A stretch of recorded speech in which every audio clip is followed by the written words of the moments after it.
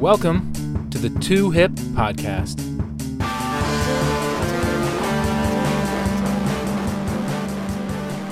This week's guest is an old friend. I'm really excited to have this person on. They have been doing all sorts of interesting things from when I knew them all the way up till now, most of which I'll let them explain. Basically, some of the big things. Right now, a PhD candidate, I believe, involved in the accessibility of contemporary Shakespeare performances. That has a lot of depth to it, which you can dive into in more detail, as well as some really interesting things happening with video games and Shakespeare, which I kind of want to dive into. And we were also in a bunch of plays together back in the day, in the What Days, which have been referenced before in a couple episodes, I believe, going back to a wonderful movie we were just talking about in college called Nocturnal City. That was a lot of fun, and it was an entertaining experience, we'll say, to say the least. Without further ado, this week's guest, Sawyer Kemp. And the crowd go terribly wild. I need a sound effect there, really. Hi, welcome, Sawyer. Hello, thank you for having me on. It's exciting to be here. Yes, I'm so glad you're able to be on this podcast, and you're my first official West Coast guest. Oh man, here we go. I have a lot to do repping the whole West Coast. Yes, you're setting the bar for the whole West Coast out of Davis. I don't know if I actually said UC Davis, but yes. But what I like to do right in the beginning, just dive in. Why don't you take this chance to explain yourself? Explain yourself. The hostile segment where you explain you, like you're on trial. Sure. Like Danton said, I am an academic. I'm currently a PhD candidate at UC Davis. I'm hoping to finish this year or this summer is sort of my timeline.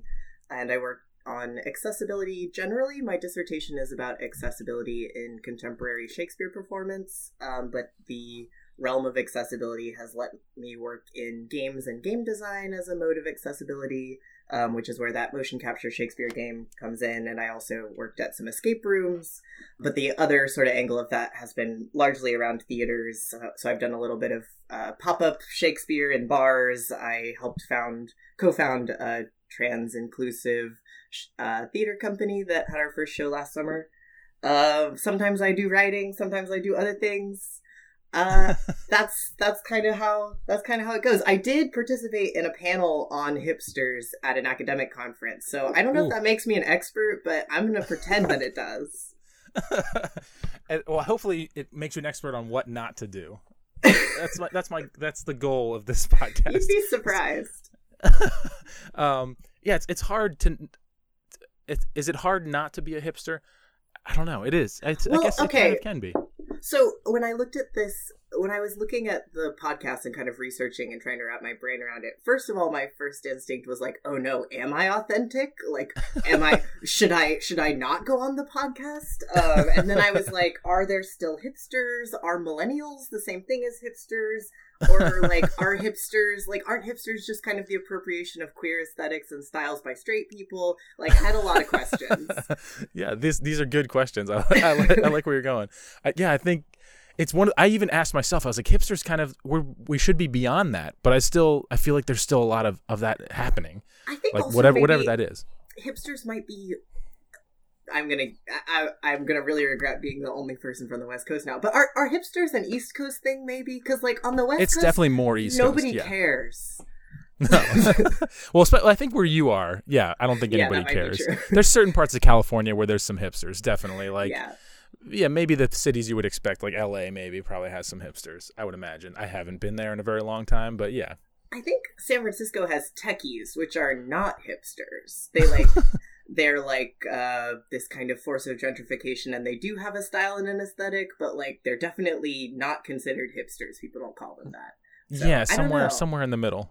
Yeah. Okay. Well, we can get into that, but yeah. All right. Well, before we get too into the serious debate here, the ontology of hipsters.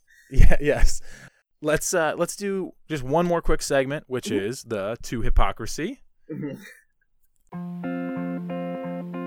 To Hypocrisy, like the reCAPTCHA for authenticity, meant to be easy on humans, hard on hipster bots.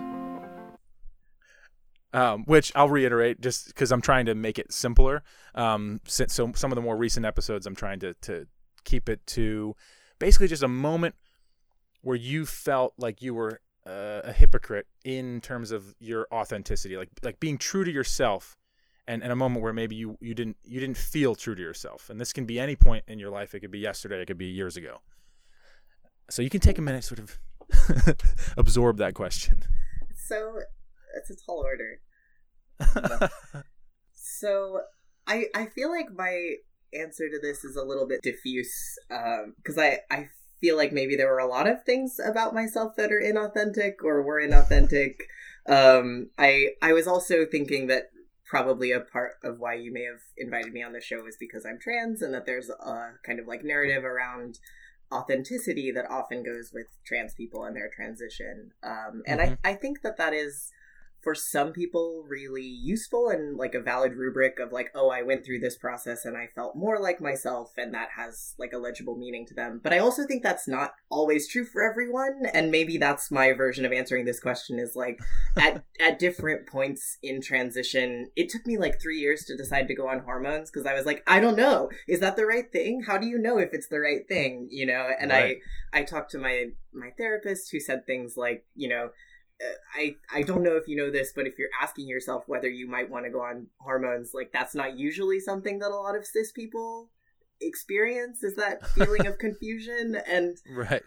And so yeah, after I decided to start medical transition, I did feel like a lot of both like happiness about the things that I was seeing and experiencing, and anxiety about like if this is the right thing and if I would continue to like it, and what things are not in your control, I guess. And that is something that I think is difficult, where there's this narrative of like, I'm going to do these things and then I will become the authentic self, but it's not always so straightforward.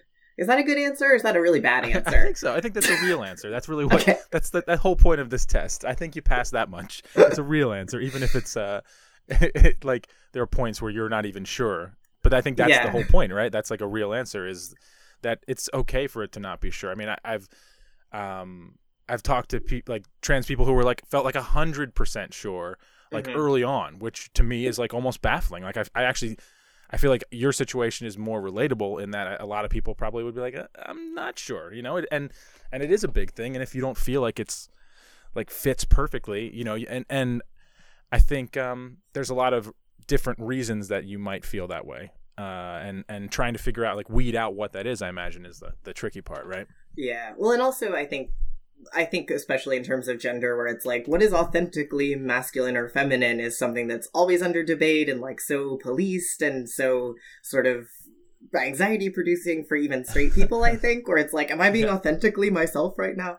But yeah, I think there's some middle ground in between genders, which is where I like to take up space, and where I think there are increasingly other people who feel like they maybe belong in that middle zone. And that, I think, is hard to figure out in terms of authenticity, because you're always sort of questioning about where to go with it. Like, for me, I won't speak, none of this is applicable to all trans people. I'm always just representing myself. But I found it to be... It's a good disclaimer. The more that I pursued that question, the more questions I had. Yeah, okay. I think that's good. I think that's like I said, that's a real answer. Yeah. So, and that's the key of the whole like to hypocrisy segment, is to kind of weed out what I think are sort of the pretend answers. And I generally find that most people that I'm talking to, I mean, I guess the whole point I'm getting people on the podcast is people that I think already passed the test, and that's just sort of a fun way to prove it. But I guess I'll be amazed at the interview where someone like is just really can't answer that question right and somehow just butchers it. I don't know what that moment's going to be yet, but they're just a real tool. Just like, why did I bring them on the podcast? I have no idea. Yeah. I guess I was also thinking about the like trans narrative in terms of authenticity, and wanting to sort of validate the idea that like, even if you're not pursuing, even if you are for some reason not able to present the way that you would like to, or you can't pursue sort of medical treatment that you would like to for different reasons, like safety or access issues, right? Like, you're still authentic even if you're not participating in those. I don't know. Okay. What to call. Yeah, like if you haven't reached that point where you want to like transition, you know, in whatever way, or if you decide not whatever to, that means for you. Yeah, or if you decide not to, or if it's just not available to you right now, it doesn't mean that you're less authentic than someone who has. I feel like I feel like with gender, and this is definitely something that I've been finding as I've tried. I didn't set out to be like a person who does transgender Shakespeare stuff, because I thought that was sort of passé, and I didn't think that's what I wanted to do, but I have done it. I've started to be that guy, I guess. But I do feel like there are sort of different levels of this conversation that we're trying to have at like the interpersonal level, which is like so far beyond what is happening at the legal level, where there are things that we have to say, like, because of how far we have to go with protections for people who occupy those identities. But it's also, like, I think so much more complicated than that, too. And I wish we could have those conversations instead of the base level, like, please don't harass people for going to the bathroom kind of questions, you know? Right. Yeah, like, how do you make that work? Yeah, that's a good point. Anyway. Oh, man. You just, like, have my brain working all the time, every time. But, it's been a while since we've talked, but the great part is, like, I think probably the last time we had like a real in-depth conversation was prior to your transition, right? Yeah, definitely. Is that correct? Yeah. Yeah. So, but I wanted to say, like, you still seem like you still embody the same person. So, like, when you talk about that authenticity being there, like, you still seem like you, which I think is a good thing. Like the point that you're making of, like, you're still authentic as yourself. I think you're proving it, at least from my perspective. So I appreciate that you can, like, I don't even know if you're aware of it, but it's a thing that I am aware of. Like, I can see that it's still you. Like, right now, even just now, like, I'm watching the video, and not everyone listening is able to see your face, but, like, I can see, like, little quirks. I'm like, yeah, this is the same person. It's like it's the same spirit. You know what I mean? Yeah. And I think that's a good thing. I think that makes sense, and maybe sometimes the closer that you are to someone, the more anxiety you have over them changing. And because that was something that my sister kind of at the beginning of my transition was having some trouble with, and she part of it was when I first changed my name, she really felt like she felt difficulty with it and had trouble kind of using the name Sawyer, and it took her a while. And I realized after I talked to her about it once, was like, she really felt like this was me rejecting the family somehow, and that this was like changing my name meant that I didn't want to be the same person that I was before. And I literally just had to say, no, that's not what I'm doing.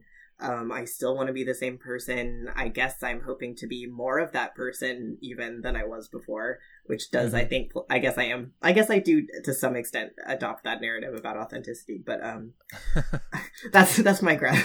Sorry, the grad student in me is like, authenticity must be deconstructed. But you have definitely, of all the guests I've had so far, you have thought about this way more than anybody. Well, I did look up the OED definition. I can see the notes of authenticity, just to figure out sort of the evolution of that. So if you do want to know about some 15th and 16th century definitions, I have those. Wonderful.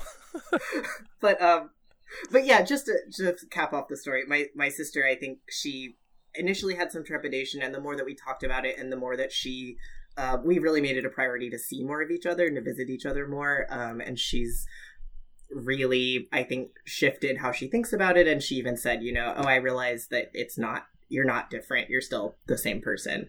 Right. Yeah. Yeah. That's good. I think that just, proves that point of, like, it's the same person. It's about allowing that person who wants to transition, just that it's really about their perspective at that point. And the idea that everybody else feels like they need to weigh in on it and be a part of that whole, like, their whole experience. Yeah. I think there's so many things that, like, we experience internally that are never as outward as this. And so like, people can't comment on it. They can't call you out for, like, oh, you changed this aspect of your life, like, oh no, it was hidden. Like, you hide all these little things, and here's someone, this is part, again, like sort of similar to what you said, like, part of the authentic aspect is, like, you're literally showing it. Like, it's a very visible transition. Yeah. And so you like, even if you wanted to sort of hide away, like, it's kind of hard to avoid if you want to have any sort of normal life, right? Like, you're, like, very exposed. It's a very raw sort of thing.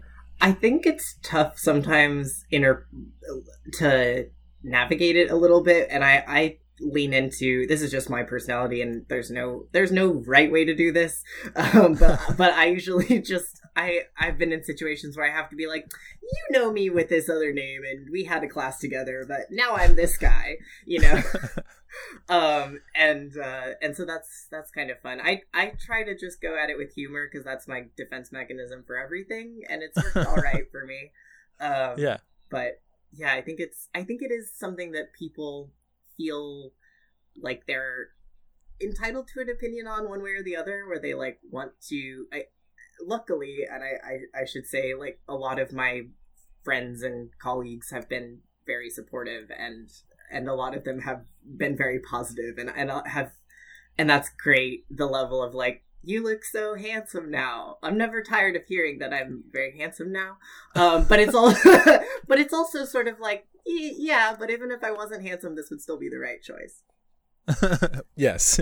Yeah, it shouldn't just be about that. It's like, yeah, I feel like that you were talking about like sort of gender fluidity should be something that exists regardless of like whether someone's cis or trans, or I had a conversation with one of my guests a few podcast episodes back, and I experienced this conversation, and I explained that I can't possibly understand where this person's coming from, but it seemed a little confusing. It was a father of a kid who was transitioning, which the younger someone gets when they want to transition, I have more.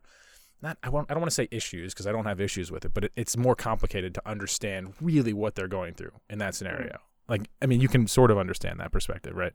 So, and the thing that confused me though is that I believe it was his daughter was transitioning to be his son, and it was something about like the types of toys that his daughter was playing with sort of indicated that person wanted to transition, and that seemed like a oversimplification of what it means to be trans. And so I was a little bit sort of stunned by that, and I don't know if it's just the father's way of interpreting it, and maybe he's misinterpreting it. I like to think that's the case, but it was like shocking for me to hear this and be like, that could be like, you can be a girl and like boy toys, you can be a boy and like girl toys. Like, that shouldn't be the reason you want to transition. I think it's about really like, I mean, you can articulate it, but I imagine it's about not feeling sort of comfortable in that gender. There's this kind of hotly contested question about like how young people should be allowed to transition, and I'm not a medical doctor. My impression of a lot of this has been that it's like, this is often sensationalized and used to like make the more vehement positions on both sides come out, right? I will say that something that I think we should be thinking about a little more is like hormone blockers for people who are below the age of 18 who'd like to transition. They have, as far as I know, no medical side effects that hurt you, but they do delay the onset of puberty, which would let people then be able to make that decision on their own without having their body already begin to sort of take on secondary sex characteristics. So so one way of changing that narrative or that discussion, right, is to be thinking about like people who are pre-puberty are going to go through a transition of a sort either way, whether or not they are allowed to start hormones, right? So that's my sort of soapbox about like how kids should transition and whether they should. And I think I think there are certainly some kids who know at a young age that is the right thing for them. I will say I wasn't one of those kids, so it's like not a catch-all for everything, right? Right. So that being said, yeah, I do think that part of what I like about non-binary identity and why I choose to claim that space for myself is that I think opening up what people of all genders are allowed to look like and be and do is helpful for everyone. So in that way, yeah, I agree with the idea that there's more than one way to play with a toy, right? Or more than one person who's allowed to have a toy. And a lot of times when I see maybe reductive descriptions of gender on both sides, they do trot out those kind of tired stereotypes of like, oh, it must be a girl because they like pink. And it's like, well, that's not enough either anymore. So I think it's a little complicated, but some little column A, a little column B on that one. Right. Yeah. Yeah. I mean, I love my family, but I think, again, it's from an slightly older generation. A lot of them just come out and they're like, my son does something remotely masculine in their eyes, and they're Mhm. like, oh, he's all boy. He's all boy. Yeah. He's all boy. Like they say that over and over and over and over. And I'm like, what does that mean? That means Yeah. nothing to me. And in the age that he's growing up in, I like to think it means even less. Mhm. And one of the positive things is that with some of the parents of kids in the same age as my children, I like the conversations that I'm having with these parents, in that they're all really thinking about this from a different perspective, like really trying to approach it from as gender neutral, as a perspective as possible, and people from a lot of different backgrounds, which is also impressive. But it's nice to see that there are people trying to think about that perspective a little bit more. But I don't know if that's just in my little narrow town. I know obviously there's half the world, half the U.S. anyway, that maybe doesn't necessarily agree with all that. That needs to try to open their mind a little bit. And again, I think I need to get back to the fact of like, really, this is someone else's life. The impact that you think it has on you, like the idea that these people are going to go into some other bathroom, like that's the big defining like reason. Right. It's absurd. Yeah. Yeah, it seems like more of a straw man threat than anything. But yeah, I mean, so I do a little bit of work writing for a local paper, and I was covering this school board meeting last week, where they were voting on adopting textbooks for their K-8 like social studies classroom, and the new textbooks that have been made in the last decade are made to comply with the FAIR Act, which like stipulates that a certain amount of like inclusive representation must be in the books. Right, so these books have gay people in them. It has like wonderful. It has like Harvey Milk and Ellen DeGeneres. They're like, but it also has. They put up a list of like over 100 new figures that are included in this book, of like all different ethnicities and sort of different contributions. Anyway, it was a very broad list, and some of them happened to be gay, like a handful of them. And it was this big protest, because it's a California town, but it's very diverse. It is a farming town. It has a lot of different kind of communities brought together. And it was really interesting for me, because I think I do exist in a little bit of a bubble, because I'm an academic and because Sacramento is pretty liberal in many ways. But it was kind of a wake up call to go somewhere and be like, oh, people are still mad about gays. There's some people that are still mad about this. Yeah. So that, I don't know, there's a lot of different levels that the conversations need to be happening on. And I try to be patient with people, and I try to believe that people do the best they can with the information they have at the time. And I think there's a lot we can do to help spread more information. Yeah, I mean, I think one of the biggest things is just, like, until you know someone in your family group, peer group, so whatever social group we're referring to, like, it's harder to sympathize, empathize, whatever the case may be. But it's once that you start realizing that you have all these different groups represented in, like, oh, I have a relative that, it represents this minority group and this minority, and you once you start to realize that, and those people become more open, like the more open everybody can get, ultimately that's just going to have more benefit in the long run, I would think. Yeah. But that's a hard thing to do. It's a lot harder to be open about it. It's hard when it puts a lot of the pressure on the minority group, right? Where it's like, oh, now that I've introduced my racist uncle to a black person, that person can fix it somehow. It's sort of a large order. I think there's a lot of that is useful. I know that some members of my very conservative family have had similar experiences, but I also think there's work that we can do as allies. I try to intervene when I can on behalf of people that are not just trans, right? Like I want to be able to have those conversations on behalf of my a big one for Sacramento is the police violence issue and how that plays into sort of race and race tensions. So I have been trying to have that conversation so that my friends who are immediately affected don't have to, and I think that's the kind of value that we can have. But I guess I'm getting us a little far off from authenticity. No, I think this, I keep saying that, like that's sort of the the thing that brings everything together for the podcast is like trying to be authentic, but having a real conversation in real time. If the topic goes in any direction, I'm not very particular about that, as long as we're just having a real conversation. And I think I do want to ask one more aspect of this particular conversation that we're having right now about like being authentic, I guess.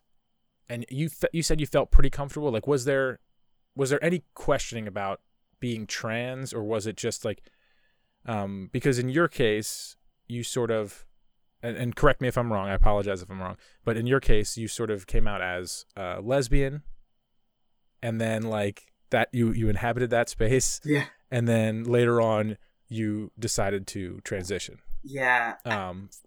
From a cis woman to a trans man. Am I saying everything correct there? More or less, yeah. Okay. So and I don't want to. I'm not. First of all, just hold on before you answer. I don't want to oversimplify. But right. So in that experience, obviously, there's a lot more complexity to what I'm saying. But so in that experience, though, what I'm getting at, were there moments where you were like, you could see a few steps ahead and thought about those moments later on in life, or where you maybe even now think back to other points in your life and say, well, maybe that was the real me? Like, do you question the past and vice versa? Well, I think that's actually a really interesting question. And I think that I think I had a really strong attachment to a lesbian identity. And part of that is because I grew up I went to high school in Kansas, and it was really, really difficult to come out as a lesbian. And like, I felt like relief and terror when I realized what lesbians were and that I might be one. And I spent like a huge amount of high school, and the girl that I was dating in high school, we both sort of shared this mentality of like telling other people that we were lesbians, but we weren't like those lesbians, like not like the ugly lesbians who were manly. And that's so wild to me. And it's obvious to me now, just this massive like mark of repression, right? Is that I was so obsessed with Audrey Hepburn, and that was like a huge part of my identity in high school, is that I would dress like her. I like lied. This should have been my example of hypocrisy. I lied and told everyone I was 5'7" because that's how tall Audrey Hepburn was. I'm 5'9". I watched like all the movies. I tried to like get clothes. It was in retrospect creepy. So I think that was sort of pre-coming out, was this Audrey Hepburn narrative, and then it carried over into the like lesbian but not that kind of lesbian thing. And then when determined to be like a very feminine lesbian, like sort of the opposite of whatever stereotype you thought people in this area had of you. Yeah, and so some of that is like what people in Kansas think lesbians are, and what people what negative connotations people had with lesbians that I thought I needed to combat. And it wasn't really until I went to college that I saw, the first time I ever went to a gay bar was a Drag King night at X Bar. Do you remember X Bar? Yes. A Drag King night at X Bar, which I think is closed now. And I saw, I wish I could remember her name. There was this hot butch who worked at the LGBT Resource Center. Everyone loved her. And she was performing at Drag King night, and she looked like fucking cool. And I think that was the first time that I really had this moment of like, oh, like butches are hot. Oh, butches are hot. And then I was like, oh, wait. And then I spent several years sort of like figuring out how to be a butch. And at the same time was taking a lot of women's studies classes and reading a lot of like theory and thinking more complexly about gender and how it related to the self and whatever. And so I started identifying as non-binary in college, started kind of, I guess, experimenting with that as a part of my identity, and just sort of kept kind of swirling around it and circling in it and coming back. So to answer the second part of the question, which is are there things you look back at? And I think even as this is something that I really do I feel a lot of relief around it, and I feel at a sort of material level a lot less physical dysphoria, which is huge for me. But I do sometimes have this moment where I really miss being a lesbian. And the thing is, like, I've actually identified as queer for some time too. Like, I've been, there was a phase of sorting out the difference between like men that I'm attracted to and men that I want to be like. I think that was very complicated, and continues to be complicated, honestly, because I post-transition, pre-transition, I was in a dating pool where straight men were interested in me, and now I'm in a dating pool where gay men are interested in me, and they're very different, and that's something I'm still kind of learning about. I think I'm not great at being gay. I think I just feel like a child, and it makes me feel kind of lost. But and then there's the sort of counterpart to that is like sometimes I see a butch on the street and we don't do the butch head nod because she doesn't think I'm a butch, and I'm not, right? Like I'm just not anymore. But it feels like a loss in some ways of like I used to be part of this group and this strongly knit identity group, and now I'm not. And I think there's a reason for me not to take up space in that community anymore, right? Like I think there are people who really don't want men or masculine people in their lesbian spaces, and I think I can respect that element of that. I think those people should definitely accept trans women into their lesbian spaces, but I can understand them maybe not wanting me there. But it's also like there's some weirdness where I feel like, oh, I really strongly identify with a lot of women's issues around like healthcare and abortion and other types of like reproductive access issues, and it's weird to not be a woman or a lesbian and still have a stake in those issues, right? Yeah, that's, I mean, it's very complicated, I think, but again, I think that's what makes you human, authentic human, if you keep bringing it back around. Right. But just like to have this uncertainty and have like, I think it's okay to be like, yeah, you know what, there are moments where I kind of did like this, or I missed this aspect. Like that's what part of being a human is, and moving through different phases of your life. And some of those phases might be hard to sort of differentiate. And for other people, perhaps in your case, it's a little bit more clear cut to say this is a transition, very literally. But I think it's, I like to think that anyone listening that's considering this, or, has these similar feelings can understand that like, there may be moments of like, well, I'm not too sure, but that's also part of the process. That's part of being human, and being someone who transitions through something like this. Yeah. So I appreciate that perspective. Yeah. And I guess I do want to validate in case there are like baby trans listening. But I think there's a lot of different ways to be trans. Definitely valid to be uncertain or to have some fear about it. And I think part of that too is because a lot of the information that's available is like there's not a lot of things that the doctor gives you in advance of the transition. Like you get this sort of 9-page long consent form, and then you ask questions and they can't answer everything. Like, will this happen to me? And they're like, maybe, we don't know. Like statistically, no one's done that study. And you're like, cool, thanks for nothing. So trans people have done a lot of like online resource gathering for each other, and sort of social media type stuff. So definitely seek that out. It's not perfect. It's not a perfect system because everyone's unique and different and full of their own anxieties, but there's definitely people trying to help each other. So it's out there. Yeah, that's good. It's like it's good that you have that space, that community that you can reach out to. Yeah. And we're going to put some links to Sawyer's stuff on the podcast. Yay. So you'll have some options there. And I hope I'm not being forward by saying you could probably reach out to Sawyer. Oh yeah, go for it. I'm busy, but I'll try my best. Okay, so there's another thing that really jumped out to me that's sort of down a different vein, but the escape room and the seductive ubiquity of capture. I want to know more about this. Can you explain what that is? I'm really fascinated. Yes. Danton has been mining my CV. So I wrote a little, I presented this at a conference, and then a friend of mine who is an editor for Analog Game Studies, I can't remember if she asked me or if I asked her, but I ended up adapting it a little bit for a journal article. In that article, I think I was looking at escape rooms, and from the perspective of accessibility, I think it's a really interesting phenomenon. Like, it is this immersive theater experience where you give up your freedom for an hour, even though it's usually like the door's not really locked or there's a safety escape, right?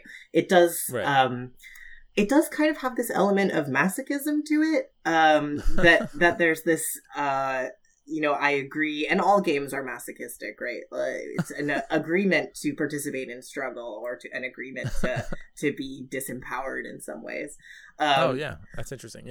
Yeah. So I think that there's I think in the argument, it's been a couple of years since I wrote that, but I think what my argument was is that there's a little bit of like the liberal idea behind willingness to lock yourself up, and sometimes it is something that we don't think about as a privilege, right? Is this idea that I will willingly enter into this element of constraint as a sort of as a leisure activity, right?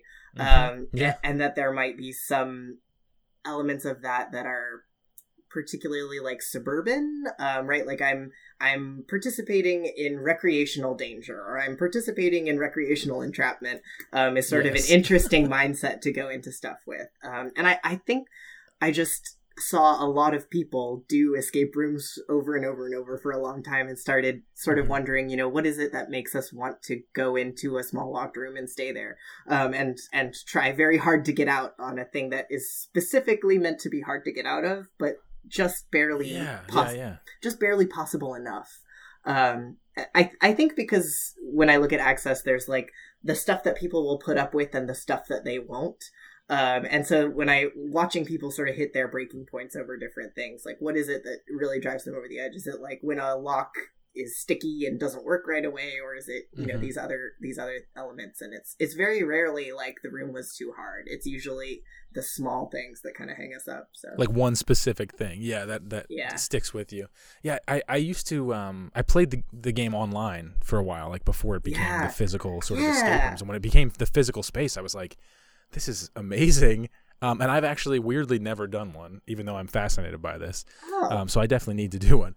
But, I don't know if you know about this, but there's like a whole market of, I don't even know what you call them, like kidnap camps, where people get kidnapped and taken to like a camp where they will try to escape, which is just like, it's crazy.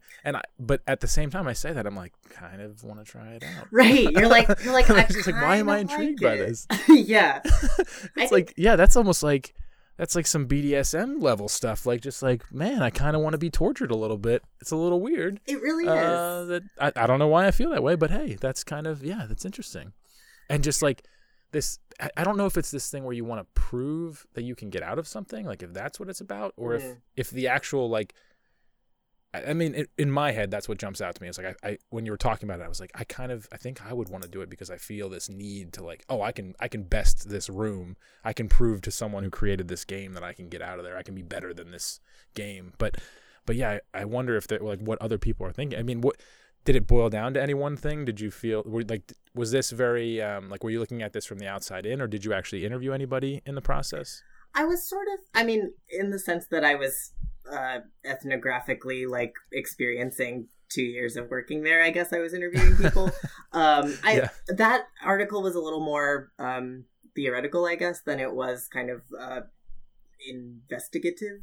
But I think it's interesting because the competition element is really something that I think draws people to escape rooms. I also noticed that there's definitely an elitism element to it too, of people who really want to prove how smart they are. And there's also a like, so when I worked there, a lot of our actually like bread and butter income came from doing private events that were for companies and corporations who would bring huge groups of people to play and have like a teamwork, team building kind of synergy day, right?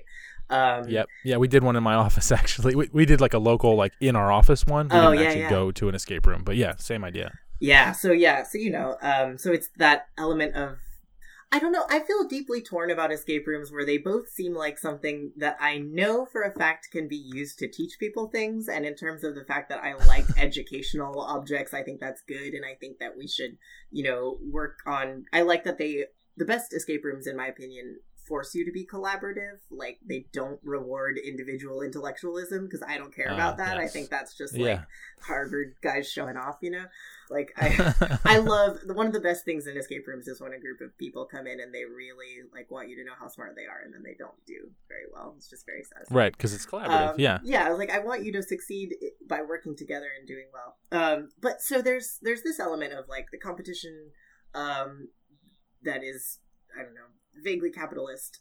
But the other part that I think is interesting about escape rooms, right, is like, you do it and you sign a contract that says it's going to be okay, right? Like, at the base of it is this promise that, like, actually you're not locked in the room, or actually if something went wrong, you could, at the worst, you'd be suing, right? That'd probably be all right. I think that the reason that they succeed is that they give you this promise of safety underneath the illusion of danger. And that's not 100% me. That's me taking Deleuze's article and putting it on the idea of the escape room. But right.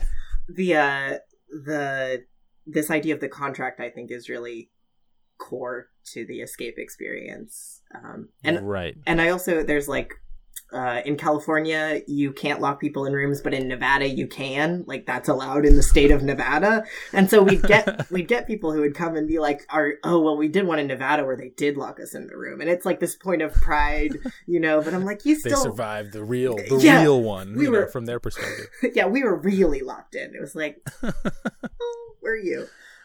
So I think... Yeah, and I can't help but think that one of these guys who gets kidnapped, in a van somewhere, and it's like, I went to the kidnap camp, and they just pulled up in a van and pulled me up off the street. Like, I didn't know when it was coming, Yeah. One of those things. But even those guys have to sign a waiver at some point that says that's okay to happen to them in the future, Yeah. And I think it seems to me like the more willing you are to allow that to happen to you, like, maybe not 100% of the time, but I would guess that the less likely you are to have that happen to you in your life generally, right? Like, people who are in danger of, like, who are in sort of high risk scenarios anyway are not the people who like to go into these kind of scenarios, generally speaking. Right. Yeah, that is actually, you're making me think, like, just as a point. Yeah. Like, you don't generally fantasize about something unless it's rare for it to actually happen. Yeah. Yeah, like I think, I even make these jokes with my wife sometimes about, like, post-apocalyptic living, and, like, we have, like, plans for what to do if that happens. Like, if the zombies attack, if I'm a zombie, are you going to shoot me or are you going to run away? And she's like, shoot you. And I'm just like, okay, I'm glad we are on the same page. Like, we have our communication. We know how it works. But Liz. Is that ever really going to happen? No, of course not. It's completely absurd. And I think there's something about, like, you fantasize in a weird way about these scenarios that are like, yeah, it's just so remote. But you're right. In places where they have real struggles, like civic disorder and just like a community falling apart, are they going to be doing this? No, I highly doubt escape rooms is doing well in those kind of places. Yeah. I mean, I definitely verbally heard people say similar things of like, I survived X, why would I want to do this? Like, people who would be part of a group who are sort of less excited about it than other members of the group, maybe. Mm-hmm. And it seemed to me like there was a little bit of like I would need to do proper stats on this to make this argument, I think, but there was kind of like a racialized element to it where people were like, no dog, I don't want that, like, right. I think that, maybe for a population who is at a high risk of incarceration for things they do or don't do, right, it might be less exciting to get locked in a room. And that's not to say that, like, Black people can't do escape rooms, because they definitely can and do, but I think it's this function of, like, privilege and, like you say, fantasy about things that are unlikely to happen to you, that might be part of it, or that is at least part of it enough that we should reflect on it a little bit, Yeah. The racialized aspect is definitely true. I had a group of friends who went to an escape room and told me about it, and they were very like diverse group of people from all around the world. Yeah. And it was really fascinating to hear all of them describe the scenario. And like, for example, like one person was Indian, one person was like Irish, and then there were a couple Americans and different people from around the world. But it was just fascinating to hear those perspectives and be like, oh, I didn't really like this, or we thought even just like how to solve the problems was also different, like how they go about solving clues, and like inherently there's a little bit of bias in the way these things are probably created, right? Like it's probably created for one sort of target audience, the one that like fantasizes about this as like an escape. And it's maybe not necessarily thinking about other people's perspectives. I think that there is also an element of like the narrative of the game that plays into this. So there's obviously some of them that are really going after that like danger theme. And I think at the beginning of the trend that was especially true, where people were really like, I'm trying to remember now, but there's a lot of like escape the maniac's basement, you know, and the killer's basement, and right. These ones where if you fail, the fail condition is that you die right in the game. And I am grateful to say that, you know, at my escape room, that wasn't the condition of failure for most of the games, because we had thought about that, and also because once I got there I started being like, hey, I don't want that, right?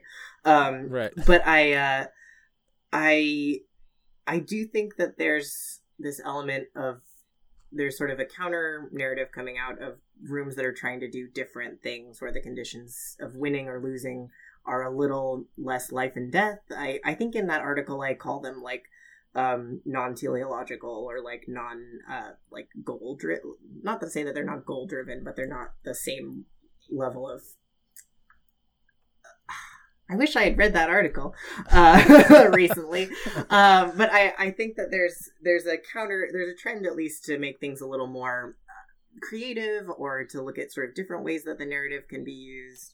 And I have some friends who started a company that is a pop-up escape room, like you were talking about, so they go out to the different groups, and I think they're really interesting because they do offer my friend Kevin actually coined the terms of like masculine escape rooms, or masculine endings to the escape room, to mean those more like aggressive kind of scenarios, and then I sort of coined the counter term like feminized scenarios of things that are just not that like life and death level scale, and those are not really right. They don't really need to be gendered that way, but I think that's an interesting trajectory for the escape room to go on. I think that also brings it closer to theater, which is something I'm interested in seeing. There is an escape room, and I guess this is a life or death scenario, but there was a escape room put together by I have to look up the name of it, but it was a group in Chicago, and it was a theater in Chicago that did it actually, but it was a kind of Cold War scenario, and they had everyone who was it was sort of like very high budget, very 80s sort of aesthetic, where they were asked to like avert this crisis, right? And there are three outcomes. One is where they lose and everyone dies. One is where they achieve kind of a peaceful stalemate, the way that the U.S. currently has, and which was the result of the Cold War. And then the other one was that they could achieve a peace state, like a real peace, at the expense of the city of Chicago specifically. So the scenario was that Chicago would be bombed, but everyone else would be safe. And that they use this to generate this forces people to not only work together, but also to sort of confront ethical questions. And the designer and the director, I think, said that they really thought of it as a commentary on gun violence. And I thought that was a really interesting way to get people to think about some versus all kind of narratives of violence and reparations and things around that. So that's just an example of like bringing it to another level and bringing it a little bit of depth and a little bit more of the theater into it, which I think is really valuable. And I'm excited. I feel like I can't tell if escape rooms are like a flash in the pan and they're done now, like we had a boom bust and it's over, or if they're going to evolve and become something else. Right, like a Sleep No More level immersive theater kind of thing. Yeah. Well, and speaking of that, I want to jump into your Play the Knave game. Yeah. Because that's sort of tying this all together now. Mm-hmm. So can you describe that a little bit? Sure. So Play the Knave. Play the Knave is a motion capture Shakespeare game from the Mod Lab at UC Davis. Mod Lab is the game studies lab that does a lot of different cool projects, and I'm one of a team of many people. I worked on the project for a couple of years at the very beginning of its tenure, and then I took a couple of years off to work on my own stuff, and I'm back on it now. So, and it's wild to see how much it has grown since I started. But the basic concept is that it uses the Kinect camera to animate an on-screen avatar. So you move your body to move the avatar's body. And it scrolls the lines from the scene like a Shakespeare karaoke kind of machine, is how I explain it. And it's pretty cool. It started out very rudimentary, where actually the first version of it I ever saw was just sort of stick figures. And then they built more avatars and got new skins and meshes and stuff to beef them up. And we have an amazing team of coders, and they deserve way more credit than I do. I was sort of the like Shakespeare accessibility consultant, and not a coder. Well, I did make some of the subtitles, which are just like a basic HTML. So the game is, I got to see it installed at a few different theaters and used with a bunch of different groups of people. And what I think has really been the value that I've seen is that it allows you to select from different stages, like physical, like stage spaces that are 3D renderings of real theaters, which is pretty cool. And it allows you to choose like different avatars in different costumes. A lot of them have different types of bodies and different sort of I won't say that they're races, because they're avatars that were built and they're not people, but different skin tones anyway. So it lets you, and there's even some silly ones. I think there's like a robot, and centaur or something. I wish there were a centaur. I don't know how they would animate that. Nick will be mad if I tell him he has to animate a centaur. But yeah, so I think what's useful about it is not that it's trying to teach people to act, because I don't think that it necessarily does that, and I wouldn't want it to, even if it could. Like, that's not what I made the game for. If you want to be an actor, go to acting school. But what I think is useful about it is it does help people understand theater and a play as a living text that it lives in its production, right? So when you read a Shakespeare play, that's not the play. The play is when it happens on a stage with these other considerations. And so it's been really cool to see different people, especially amateur actors or people who are new to acting, or people who might think that they don't want to act at all, right?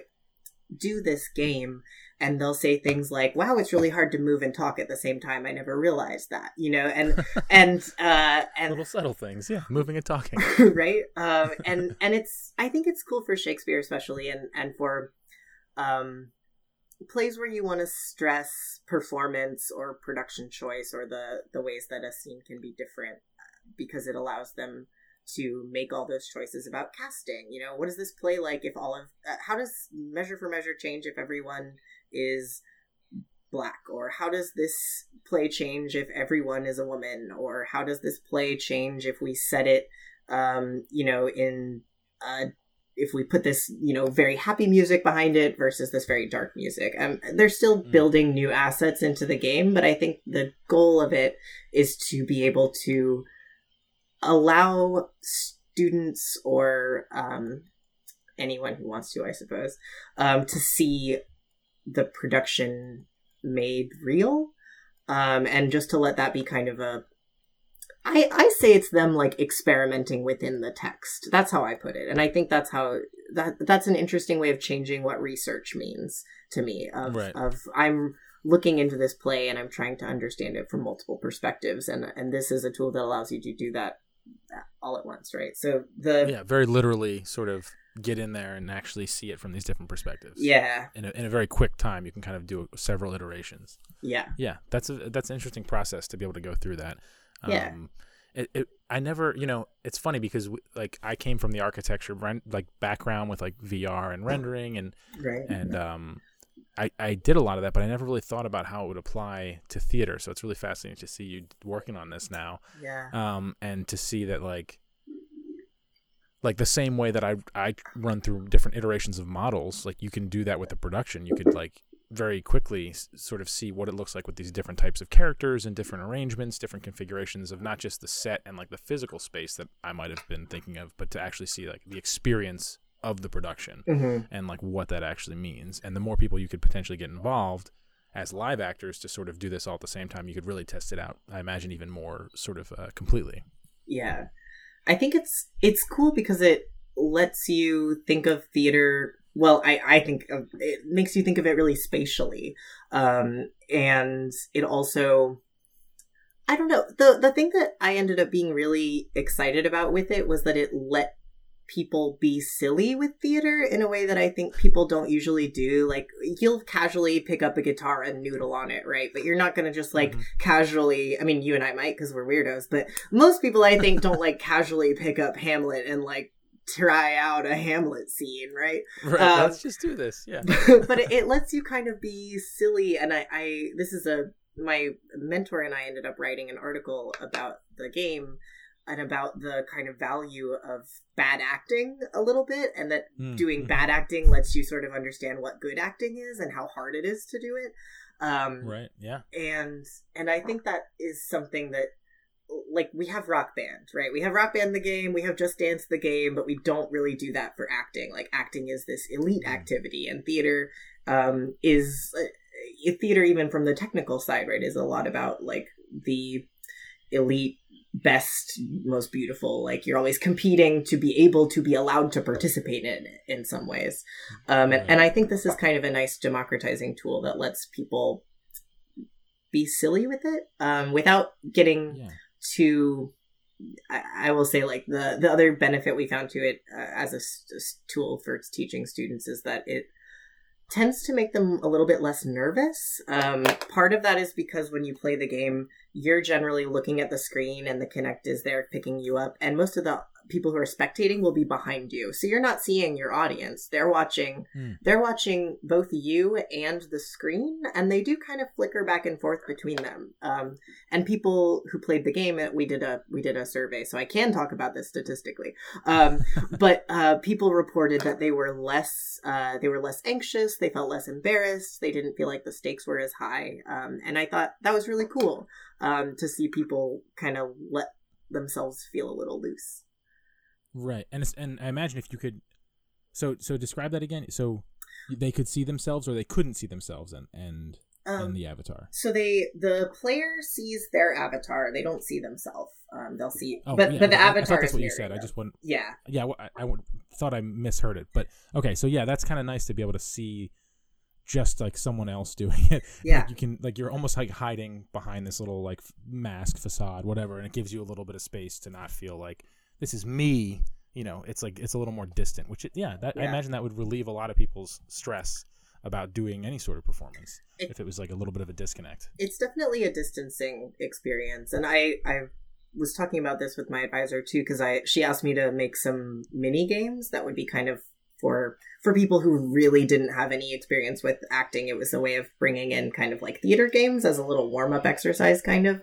And part of what I ended up saying was like, we need to think. For a long time, we've talked about how the game is really a little bit like puppetry, because it's not, it is more or less one-to-one. I move my body, that thing moves its body, but it's obviously, it's reflected, it's mirrored, it's a little bit uncanny. Sometimes it, gets a little bit of a, like, there'll be a little bit of a glitch for some reason or another, right? So it is a little bit like puppetry. And so I was talking to her about, like, how do we construct these games so that it's not a one-to-one identification. Like, that's not me, that character is him, right? Like, that character is them. There's some kind of distancing. So we were working on building that in. I ended up going with a robot theme for that. Oh, nice. So, not a mustache theme at all? Not a mustache that sort of takes over a play? That's coming. He wouldn't happen to know about that? I don't know anything about that. Well, yeah, but a funny thing is, have you checked in with our mutual friend Alex Golum recently? I think a while ago, Alex was coming in through town, and we like tried to meet up, and it just fell through. I from what I can tell, I think that we're both doing really similar things. That's what it's jumping I'm out like, to me we should hang out. He's doing lots of like more like deep VR render stuff that he's doing. That's most of what he does. But he did just work with I think it's called Opera America. Yeah. He did a like an improv type show that was very like sort of similar to what you're talking about. I think it was Alive in Plastic Land. Yeah. So you should look up Alive in Plastic Land and maybe reach out to him, because you guys, I'm sure, could share, because you got a lot of similar data, I think, that would overlap maybe a little bit, and you could try to pull from each other's work and see what's going on, because I definitely think it's fascinating, and it's proving that this is like a direction that I think performance is going, and we're going to see more of this happening, and it's just going to get more and more refined, and I think it's like that, like theater constantly goes through different iterations, right? And it's one of those things that I feel like there's always going to be traditional theater. It's been around for a long time. It will probably always be there. But like when film came around, it didn't completely obliterate theater. It was still there. It was still thriving. But it definitely took on a different life. And I think this is one of those moments where this is happening, and it's branching off into this new realm. And I think there's what you're describing is just like endlessly fascinating. I think that could be like a whole separate podcast just talking about like VR and just like this sort of integrated interactive performances where people are like avatars in a world. Yeah, it's sort of mind-boggling. Very cool stuff. Yeah, thanks. So I do have I do want to sort of, unfortunately we have to wind down a little bit, but so before I get to my final question, where I really dig deep, where you really give it to me. Yes, yeah, that's when all the secrets come out, and I start mentioning plays from the days of yore. I think I'm good with all of them. You're good with all of them. Good. So this just brings us really quickly to the next segment, the donation section. Donation directions. Directions on where and how to donate your donations. Oh, yes. So I thought I would come and rep the Gender Health Center, which is a nonprofit in Sacramento. It is, I'll be transparent that it is the sort of fiscal sponsor for Skip Theory, the transgender theater company that I founded. But they do a ton of stuff there. Skip Theory sort of... we collaborated with them last year to produce a play by Kate Bornstein called Hidden Agenda, and our goal with that was to respond to some desires that the GHC had told us about to like do more arts activism type work, because they really felt like they had done a lot of more social care and not a lot of like affective or maybe aesthetic care. So the Gender Health Center, when they're not working with us to produce plays, they do a lot of like medical care for trans people. If you need hormones, or if you are just a trans person who needs some health care, they will hook you up and help you either get insurance or help you find some places that will take if you don't have insurance, which is amazing and very helpful for a lot of community members. They do a lot of like emotional support, a lot of like social groups that meet there that wouldn't otherwise find each other. They do legal support. They helped me do my paperwork when I was getting my name changed. I literally, if there's something that could help trans people or queer people, they do it. They're a fascinating organization. They like work on the AIDS, the I forget what it's called, the AIDS Cycle, the like big bike fundraiser.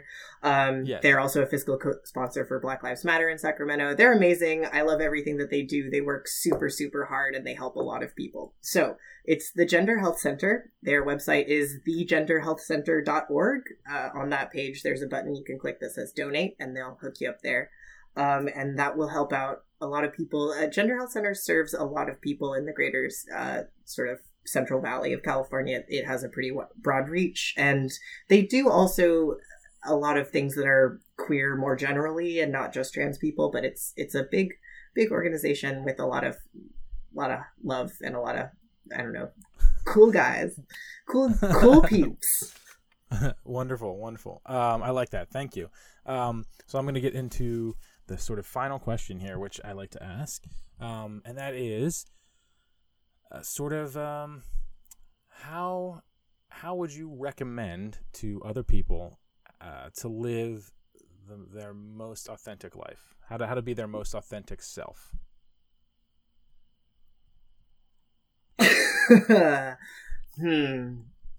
I think that maybe not listening to me might be the answer, right? I think that you know how to be authentic.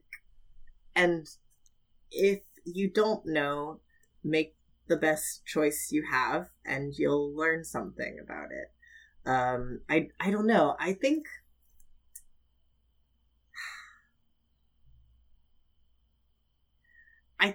that there's not one size fits all answer to this, I guess. I think that it's, I don't know. Like, I am a guy who often reads my horoscope or like looks at tarot cards, right? And not because I necessarily believe that like the Ace of Pentacles is going to tell me something about what will happen tomorrow, right?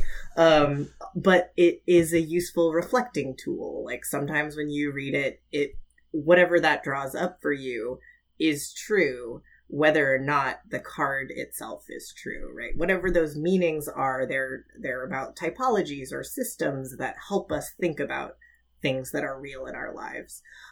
So I think to be authentic or to live authentically is just to maybe try to stay aware of what your space in those systems are. I don't know. You should probably get a therapist. Therapy helps. Therapy's good, right? This gives you a place to vent and work through this and get it out of your own head, really, ultimately, right? Yeah. I'm going to go on the record with tarot cards and therapy.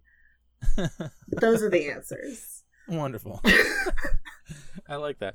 No, I think your greater point, though, is that, like, you can use things as markers to sort of point you in the right direction and things that you relate to or resonate with you, but ultimately you have to dig internally and have a little bit of self-reflection. You have to be able to be at least the slightest bit self-aware and understand a little bit about who you are.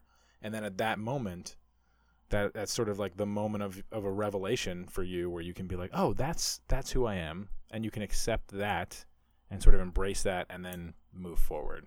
Yeah. Does that sort of summarize what you're saying? Yeah, I think it's about reflection, maybe openness to possibilities.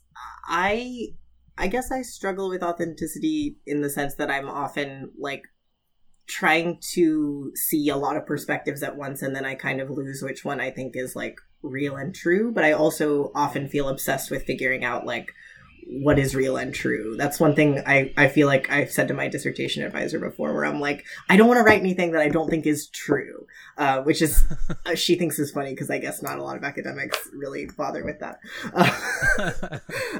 But I think that you have to be open to finding new possibilities and maybe open to making mistakes and figuring out a way to be accountable and responsive for all of the parts of your life. I don't know. That's a tall order. I don't know that I do that.